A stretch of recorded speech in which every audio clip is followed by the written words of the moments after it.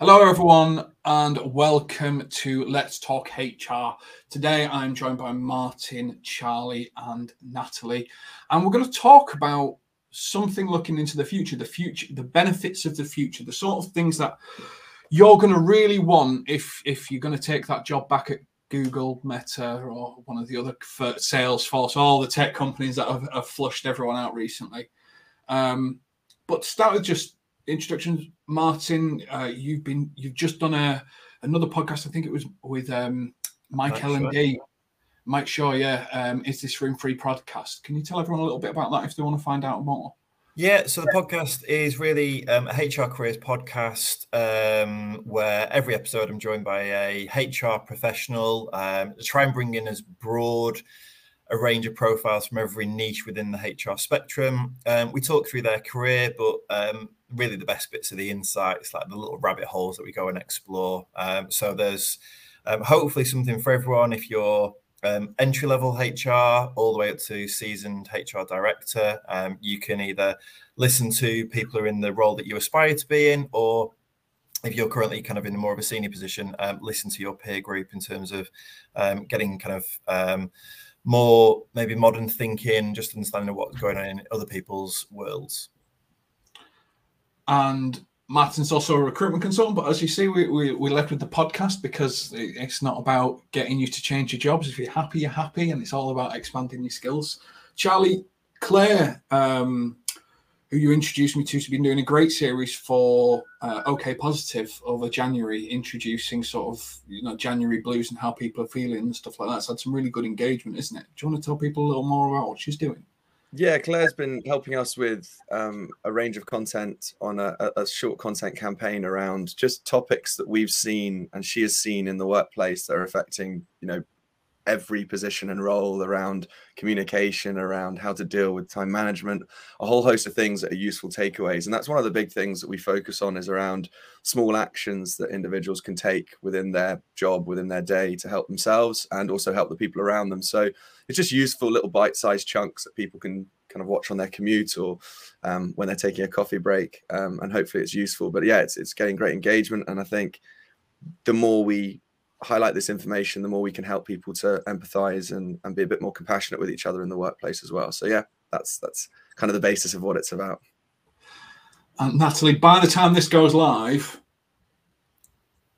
obviously the complicated whiteboard of new integrations, new website, new Reeboks, everything should be live by then. How much of this relaunch in January is a big commitment, isn't it? How's it going?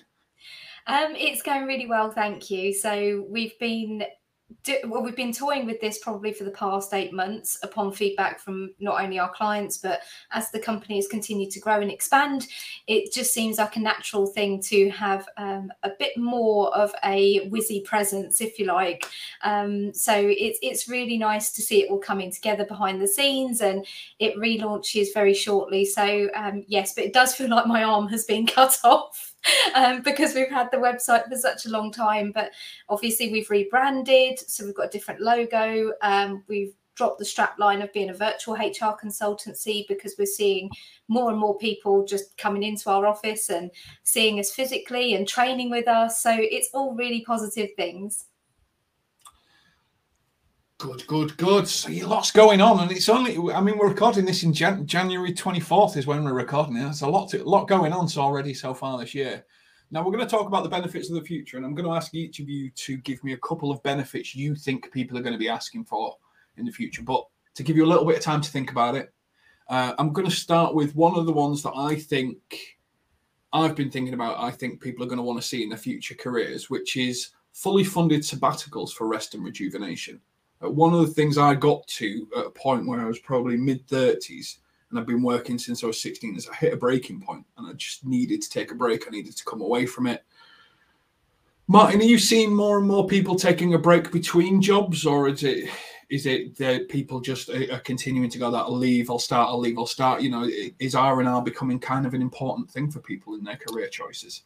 I think so. I think typically within HR as a profession, it's heavily female dominated. So, as a sector in itself, you often historically have found that there would be people who would take time out because they would start a family. But I'm certainly seeing it kind of more and more. It tends to happen more, if I'm really honest, at kind of the kind of mid to senior level, where they'll maybe get to a role such as a HR business partner, where they start to get more project orientated and build up a bit of a kind of project manager type skill set, where they can go into an organization, deliver on a project and go, do you know what? I think I've done that. Now I'm going to take a bit of a break, renovate a house, go do a bit of traveling, something like that, where I think it works well in that situation because they've probably been paid quite well, built up a bit of a kind of a nest fund, so that can really kind of facilitate them to go off and have that sabbatical break. So I think flipping that's where I'm kind of seeing it right now, flipping it, and where you're looking at kind of more paid sabbaticals, that kind of opens the door to the rest of the masses, really. Yeah, I think one of the things that I was looking at is, let's say you've put 10 years, companies want commitment, companies need to give commitment. Let's say you give 10 years to a company and potentially you could have 6 months off paid or something like that. Is that potentially something that would make me stay at a company for longer, potentially? I think, just to kind of jump in, I think that is an interesting one, because you can swing that back into organizations that trialed unlimited work, unlimited holidays. Because I've, over the last probably 5 years, I think, since it came out, I can't remember who was the first that did it. It wasn't Virgin or somebody, was it? But somebody did it. And I was really quite interested in that. I think I had 23 days at the time, so I was really like, is this going to be a thing?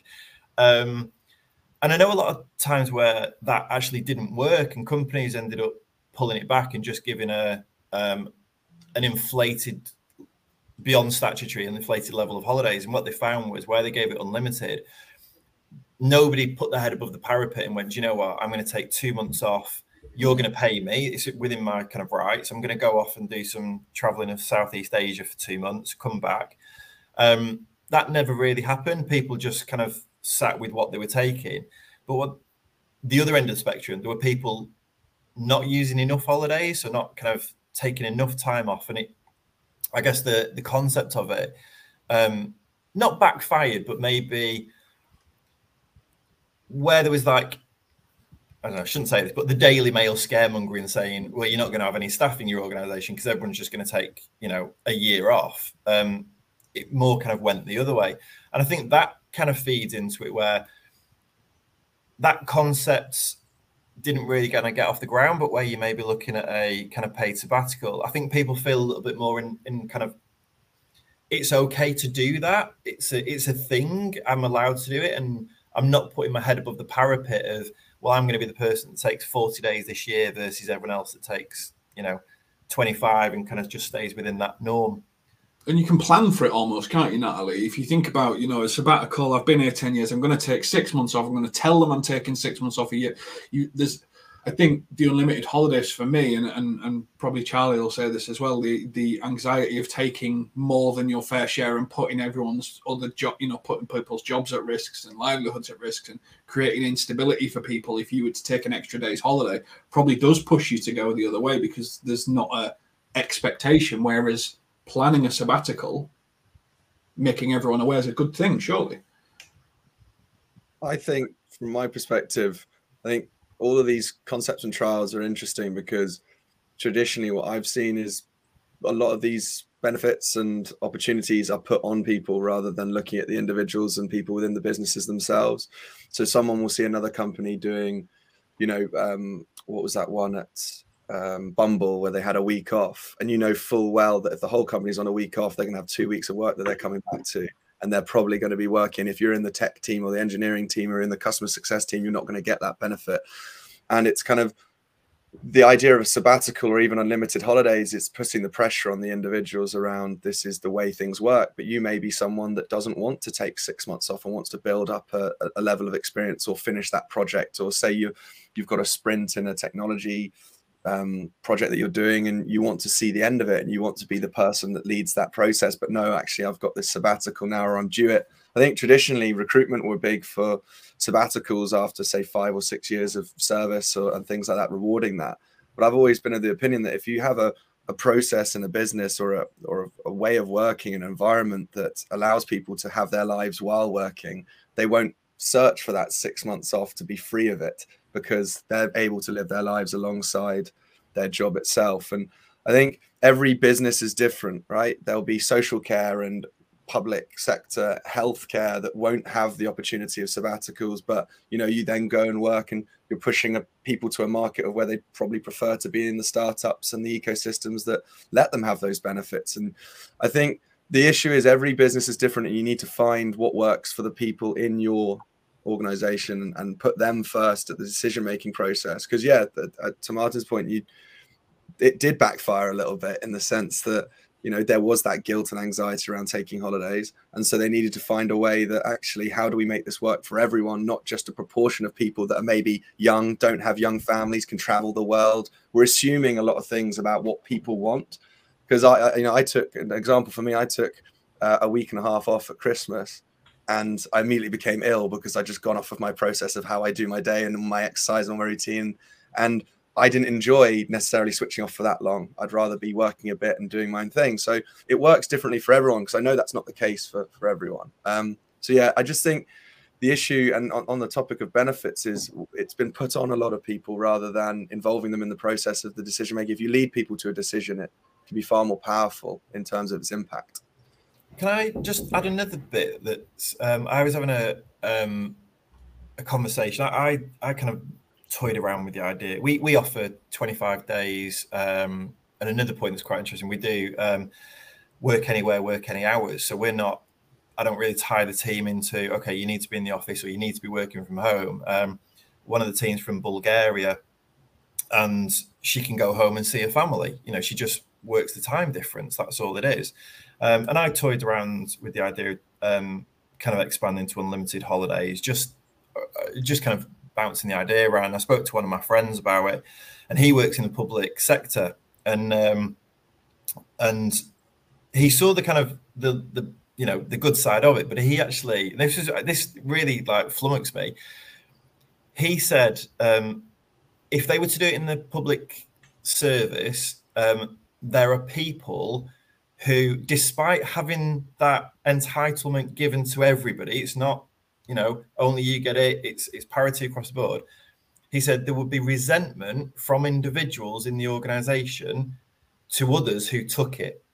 So even though they've got the entitlement to access it, they wouldn't take it, and then they would be resentful of others who did take it, and it would create discord within the culture of teams. And I was like, that blew my mind. If you've got access to it but you don't take it, that's your choice. But to then be resentful to others who have taken what is their right. But that was something I just wasn't thinking about. It's because of different priorities. The other side that I see.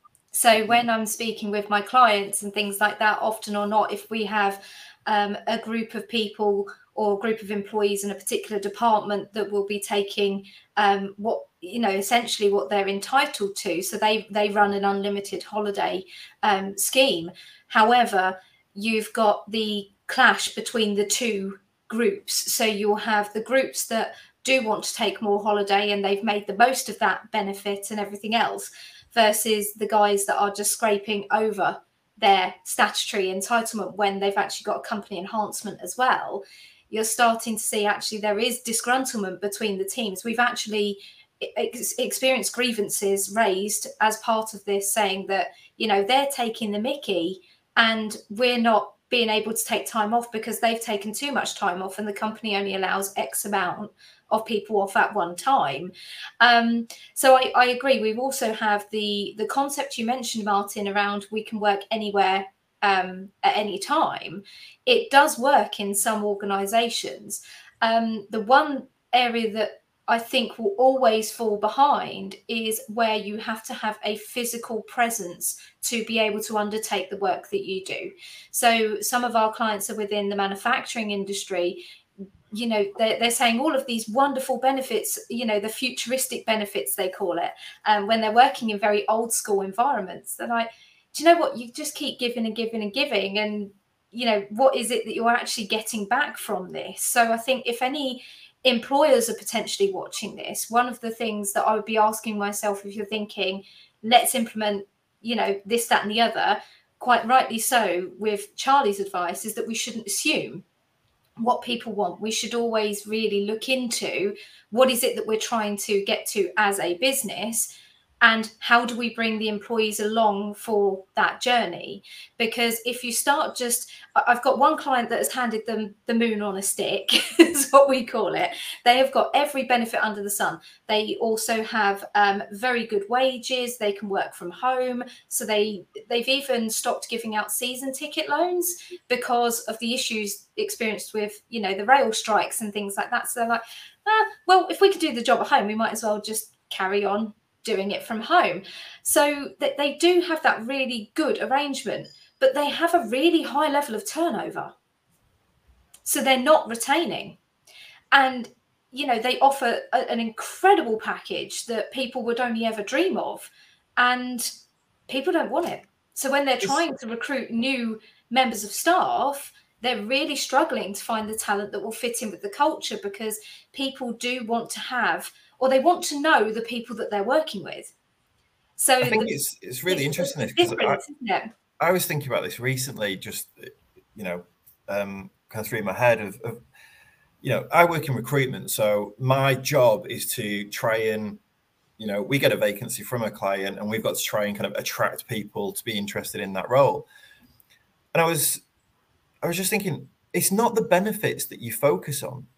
It really isn't. So you can throw the moon at the stick. It comes down to, what's the actual job? What's the culture of the organization like? What's the, where can this job take me? So if I engage and start on this journey, what does that pathway look like for me? And that could be financial, career development, better work-life balance, whatever it may be. And I think sometimes we can get a little bit caught up in, you know, masking over the problem by, like you say, throwing kind of more benefits on top of it. Well, what are the benefits there to achieve? You know, get your foundations right and then build your benefits on top of that. Yeah, I think we're seeing the rise of this, what I call the steady eddies. So as we've come out of the pandemic, people have realised actually there's more to life than work. And James and I have spoken at this at length, and it's fascinating how deep you can go with this subject, because it's so individual, and people have different, whether we like it or not, they have different expectations of that working environment now. So it's not just a case of, I go to work and everything else. What people want sometimes is just to be able to pay their bills. Work is almost, it used to be at the forefront of their life. You know, they've probably built a career, and you've got returning mums and parents and people that have had children over COVID. You know, we've got a fantastic diversity of people within the workforce at the moment. But the one thing that's always been underestimated in every business, and you cannot operate without them, is the steady eddies. So people just want to, the amount of people I've actually spoken to, and they've said, you know, I'm just going to go and work on the tills at Tesco's because I want to be able to do my job, leave it at the door, and then I can go home and be normal. And I can do whatever I want to do during my free time without worrying of the additional pressures of work. I've got fellow HR consultants that I speak to regularly that have said, you know what, actually, it's a lot of pressure. So I just want to be able to go in, do a business partner job, finish at 5 o'clock, and then I can go home and not worry about it, rather than the stresses of running a business. So it's horses for courses, isn't it? Everybody has different needs and different priorities. And we're really starting to see that shape the future of the workforce, including benefits, retention, and of course, how we attract people to work in the organisations. But I'm all for the steady eddies coming in, because it will really stabilise a lot of businesses that have been traditionally made up of a very competitive environment, full of high performers, and everyone's jumping over each other to get a promotion, or you've got people that are underperforming, and there was never that middle ground to balance everything out. So yeah, power to the steady eddies out there. Okay, so let me give you some more benefits of the future. I've been looking at, just to see what if anything's like actually, because one of the things you mentioned, yeah, you can throw another moon at the stick, but on one of the ones where we had women's health, there was a young girl, she had a hysterectomy at 22. She was paying £600 a month for HRT. And if there was an insurance policy that she could get with her employer that would pay for that for her, she would stay at that company for life, because that's life-saving support for her. And that was worth more than any, it's not about the money. It's about a company values her life. That's what she would see that as an investment in. And there's different views of it. So let me give you some more. This one's for Charlie. Artificial intelligence powered career development and mentoring. Comprehensive genetic testing for personalized health plans. Sustainable commuting options and carbon offset. These are really out there. I was thinking what's achievable in the next... Virtual reality, training and wellness. James, what's wrong with the gym membership? Well, but like Peloton, for example, but with a VR headset. And then the last one is biometric-based health tracking and personalized benefits. Wow. Now, if you saw any company offer any of those, would you be like, I want to work there?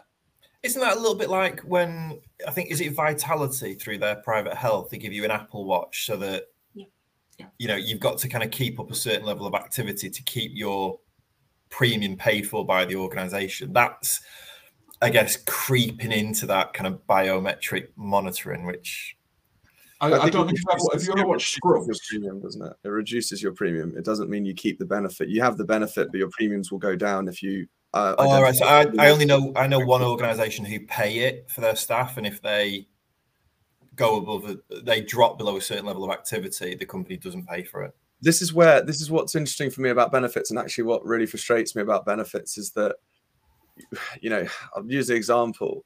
Technically, if you offered everyone in your organization a toothbrush, you count that as a benefit, right? You've given them a toothbrush. But until they brush their teeth with it regularly, there's no benefit or impact from it. And that's the problem we have with benefits, is we put all these different things on, all the things you've named there, which are quite exciting in terms of their possible application, but also the simple ones like therapy. If you have therapy within a business and no one touches it, there's no impact. It's not a benefit. It's a useless platitude that people are putting on and saying, look how good we look. And this is the issue. We're never impact focused. And I think one of the biggest things we'll move away from is actually, I'm seeing this because I do it in my business. We don't do time-based work. We do goal-based, goal-orientated work.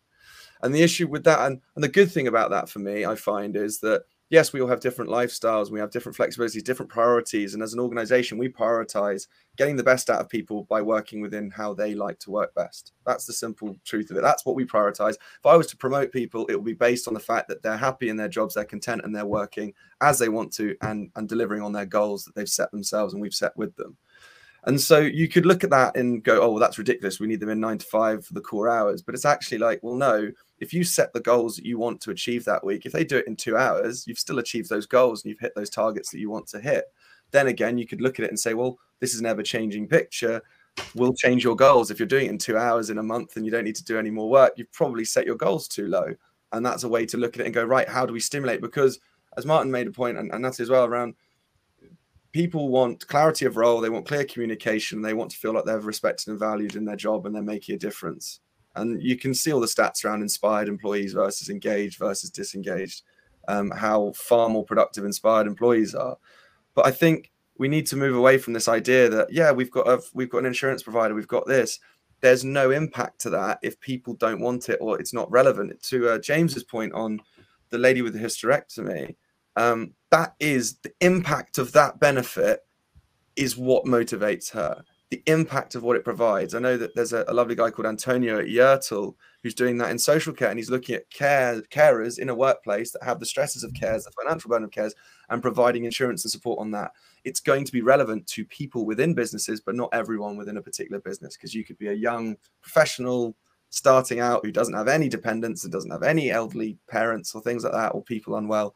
And that's not a benefit. Just by saying there's access to something really frustrates me is it's not a benefit. The impact is a benefit.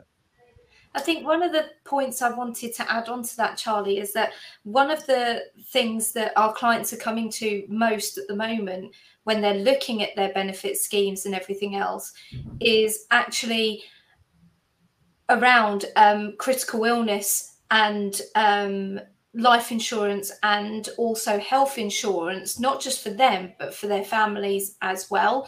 So for small businesses, you know, it can be a very, very expensive benefit, especially if you've got, or you're retaining employees. Obviously, those benefits then become more expensive as they get older, because that's just how insurances work. When you're, so the one analogy I always use is that we should never assume how we what our employees want, because you could put in anything and it just may not be what they're looking for in that life cycle.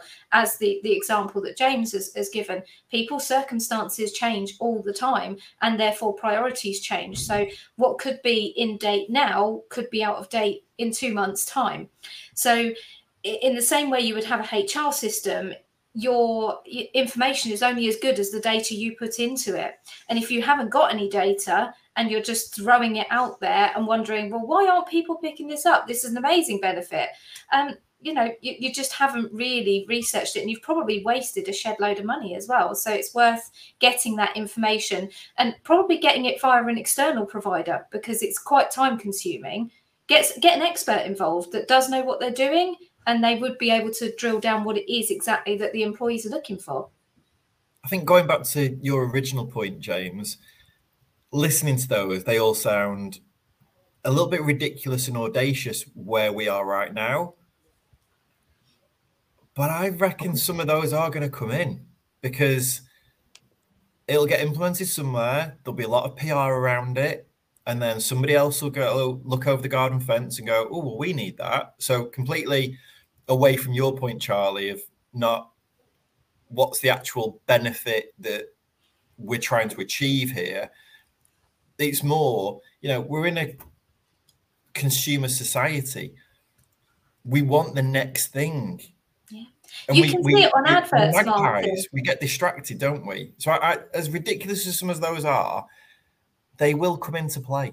Yeah, well, you see it on adverts in between the football now. So I watch football quite a lot, but you see people testing or sending away samples, like blood samples or whatever it is, tricky, and they then get results back. You see it in celebrity culture where they're being tested in advance for cancers, because either they've got relatives that have genetically, or, you know, and they may have passed it down through generations. So I can really relate to Martin's point on that one. I really do think it's going to be a thing, because people are, you know, now more focused on their well-being and their health more than anything else. So, you know, which is all really positive stuff, but obviously it needs to be the right solution for the right company, as Martin said. One organization, so the VR Peloton headsets, let's go and pay a few influencers. It'll go all over social media. Give it 6 to 12 months. The kids will be wanting to do it. But they won't get it. They won't understand what it's about, but they just want it. Yeah. And then that drives it. So whether we need it, whether it's going to be right for us, is a different conversation to whether these things will happen. I think there is an inevitability around some of this stuff. I mean, I was asked a question recently just around, you know, Meta doing interviews via VR headsets, and someone from people management interviewed me and said, will that become, you know, a thing? And I was like, if somebody asked me to do it now, I haven't got a VR headset. So, you know, we're not at that stage yet that people have the tools and the equipment available to do it. And then what happens? Do we create our own avatar? So it's not really who we are and what we look like. So Ready Player One, isn't it? Yeah, it is. It is. So, but it'll happen. It will happen. You know, I actually said no, it won't happen.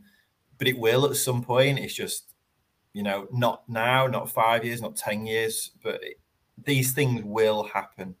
Do you think we could get to a point where, you know, where people create, I don't know, like not a fake profile, but you could get a profile on Facebook that doesn't look 100% legitimate. Do you think that ultimately we could end up in a situation where we actually don't know who we're working with? Probably. I think that comes down to the interview process. You're not. Yeah, Well, if it's metaverse, if you work in a massive bank, you don't know who works in the IT department in Singapore, do you? So it's like it already exists. Like I think when we're talking about these things around the future and how things will work and genetic testing, all that kind of stuff, the key is it will be in the control of the consumer or the individual within this situation. Like you'll choose whether you want to do these things. Like, you know, the age-old question, would you like to know when you're going to die? Some people were like, no, I wouldn't. Some people like, tell me the date so I can live my life to the fullest. When in reality, it's a very scary premise of looking at it. Would you like to know the exact date you're going to pass away? Probably not for me, but it may be different for people around this call. So it's like, once again, I think you've got to hone in on the focus of, I suppose, individuals and what their priorities are and what the organization prioritizes as well. And I think if they're prioritizing something shiny to attract new talent to their business, it's probably going to be positioned in the wrong way. And to the point of changing things within a business where people are already working, you might lose people from there because they're like, I don't like the way things are changing, and I'll find somewhere that's more fit to my skill set and my priorities. So it's also not a bad thing that people move around businesses. I mean, it's the way the world works, but it's when you see the real issues coming in, a benefit without impact is pointless, in my opinion. I think so. Go on. Can I just say one last thing? I was just going to say, it feels like we're getting in this conversation about really to kind of Charlie's point of what is absolutely key to a better life for that individual versus maybe what's better for the organization. Because you were talking about the hysterectomy lady. The point I was going to make for what I think I'd love to see it, enhanced paternity leave. 2 weeks for the dad is nothing. I'm a dad. Trust me, I've had 2 different experiences. I had 2 weeks off with our first son, and then he was straight back to work. And then the second one, he was born during kind of COVID. So I've spent so much time with him. Completely different relationship with two children. But that pretty much takes on to the question, Martin. The closing question, which was at the start, I asked you 2 benefits you would want to see for the future. And I think that you've just articulated brilliantly. Extended paternity leave for fathers, that would really benefit you if you were to be looking for employability, because you've benefited so much from it during COVID. Is there another one that you'd be looking for? Not to piggyback, but private healthcare. I think your benefits also change as you go through your, what stage of life you're at. We've had my wife's pregnant again. We're having loads of issues with the NHS. I'm just hearing horror stories left, right, and centre about the NHS. That is not going to get better. That situation is not going to improve. So I'm kind of now going, right, I need to look at an alternative. And the only alternative is to go private. So if I was somebody and private healthcare was offered, currently where I am now, that would be highly desirable because it's costly. It's kind of one of those things you don't need it until you need it, but when you do, my God, you need it. So certainly private, complete private health. I guess like the US. From my perspective, and I think there's 2 main areas I'd focus on. One being, on that point of communication, real-time feedback and support in terms of actually understanding how people are feeling within a business and what best ways to support them. Obviously, I'm quite biased in that area anyway. But the second point that would lead to is maybe a standardization across every organization where it's subsidized in some form, that you get a set level of benefits that just come as standard across businesses. And it's like, it's a level playing field across that. And anything on top of that is your choice as a business to go ahead. But having some form of, I know they tried to do that with employee assistance programs, but it just didn't work because it was a race to the bottom, and the money and the situation, the commercialization of it led to they wanted lower. Telephone number on a business card for a lot of people. Yeah, and that's it. And ultimately, which you can get from great charitable organizations, that are nothing to do with your organization at all. And so you know, having that, putting the people at the forefront and actually having that, because that will just help businesses anyway. And the issue that I found, particularly for HR in that situation, is employees think that HR works for the organization.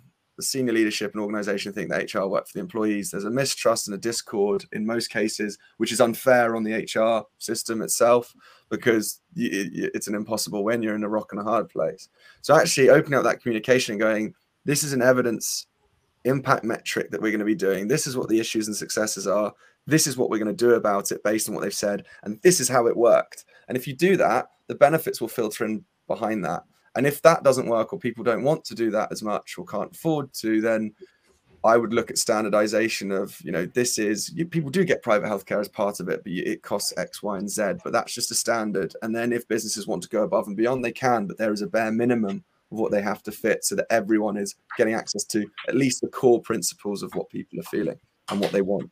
I think it's a really interesting idea, because you could say, okay, well, let's say your salary is 10,000, and if you want private healthcare, you would sacrifice £500 a year of that, and you would tag it, and then it'd be a lot cheaper than if you were to buy it outright yourself. But you could take it as pre-tax benefits so that companies offer it.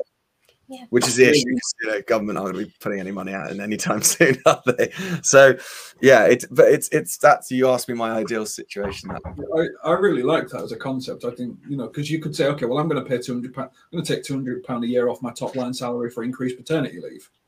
I'm going to have that as an insurance across all jobs that I take. It's really, as a core concept, it would be really interesting. Someone's going to ruin it in the comments. You can guarantee it, can't you? Natalie, for you, two benefits. Two benefits to rule them all. So if anyone has had a chance to see it this week, the BBC published an article which was based around the levels of unemployment within the UK, and they broke it into 3 sections. Sorry, I am reading it from underneath you, so if it looks like I'm doing auto cue, I probably am.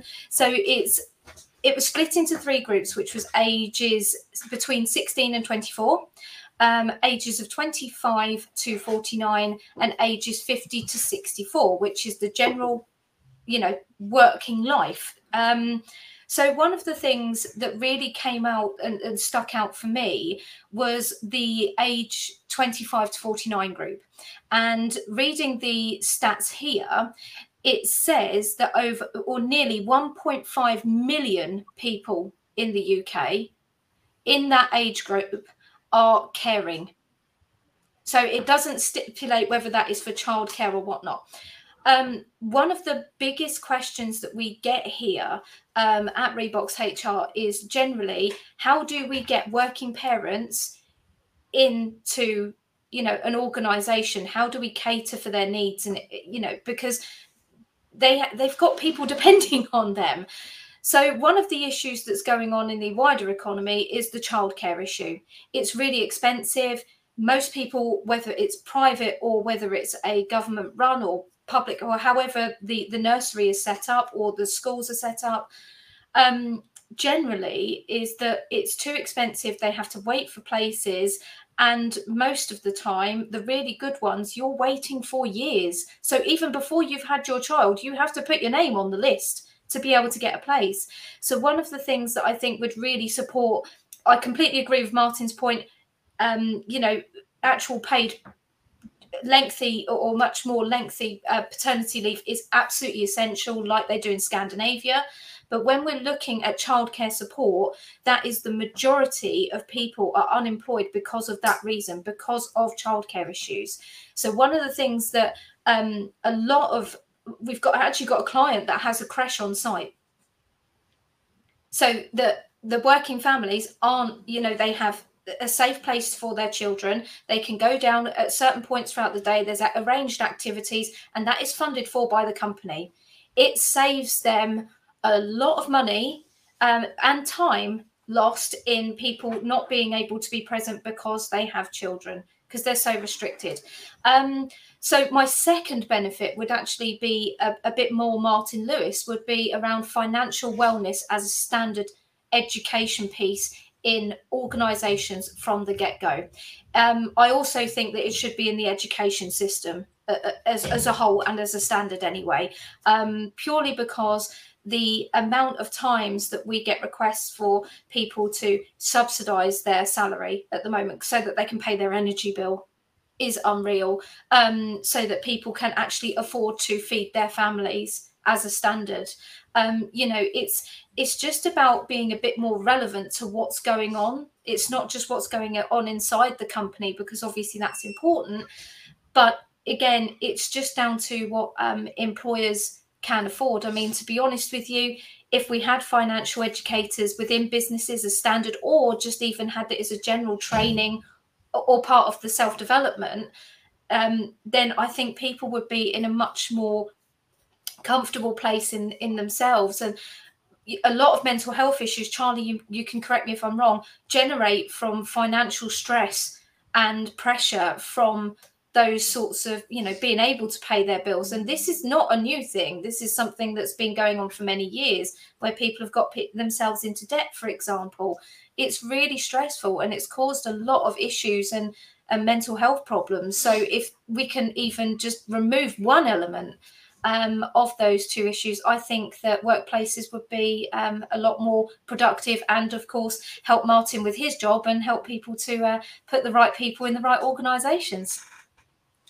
So what do you guys think, watching this, you know, of these benefits? Do you think these are what you would want in your future career, or is it some of the futuristic benefits that you're going to want to see in your future career? Do you want us to talk about different stages of life and how benefits may change? How you, when you're starting your career to when you're looking at retirement to now, you know, Martin mentioned private healthcare, which is something I've had to pay for myself over the last 6 months, because waiting lists for pain clinic were 12 months. So it was either 12 months in pain or pay £300 to see someone. All different people have different benefits, probably at different points of time in their life. And do you want us to explore this in more detail? Let us know. Do you want us to go into more detail about this? Maybe financial wellness should be the extra 2 years of maths everyone learns. Financial independence, how it all comes together, instead of putting letters into maths. Maybe understanding how finance and pensions and investments work may help a person be more financially independent. It's not what the government are going to do, though, is it? This has been Let's Talk HR. Thank you very much to Martin, Charlie, and Natalie for joining us. This has been the benefits of the future. I think one of the things we've learned is there is no one size fits all. However, if you talk to people, find out what they want, find out what they're interested in, find out what has a benefit, you may be able to come with a really basic base package, and then look at ways that you can actually enhance salary so people can invest in the things that really benefit them. Thank you very much, all three of you, and we'll catch you on the next one. Take care.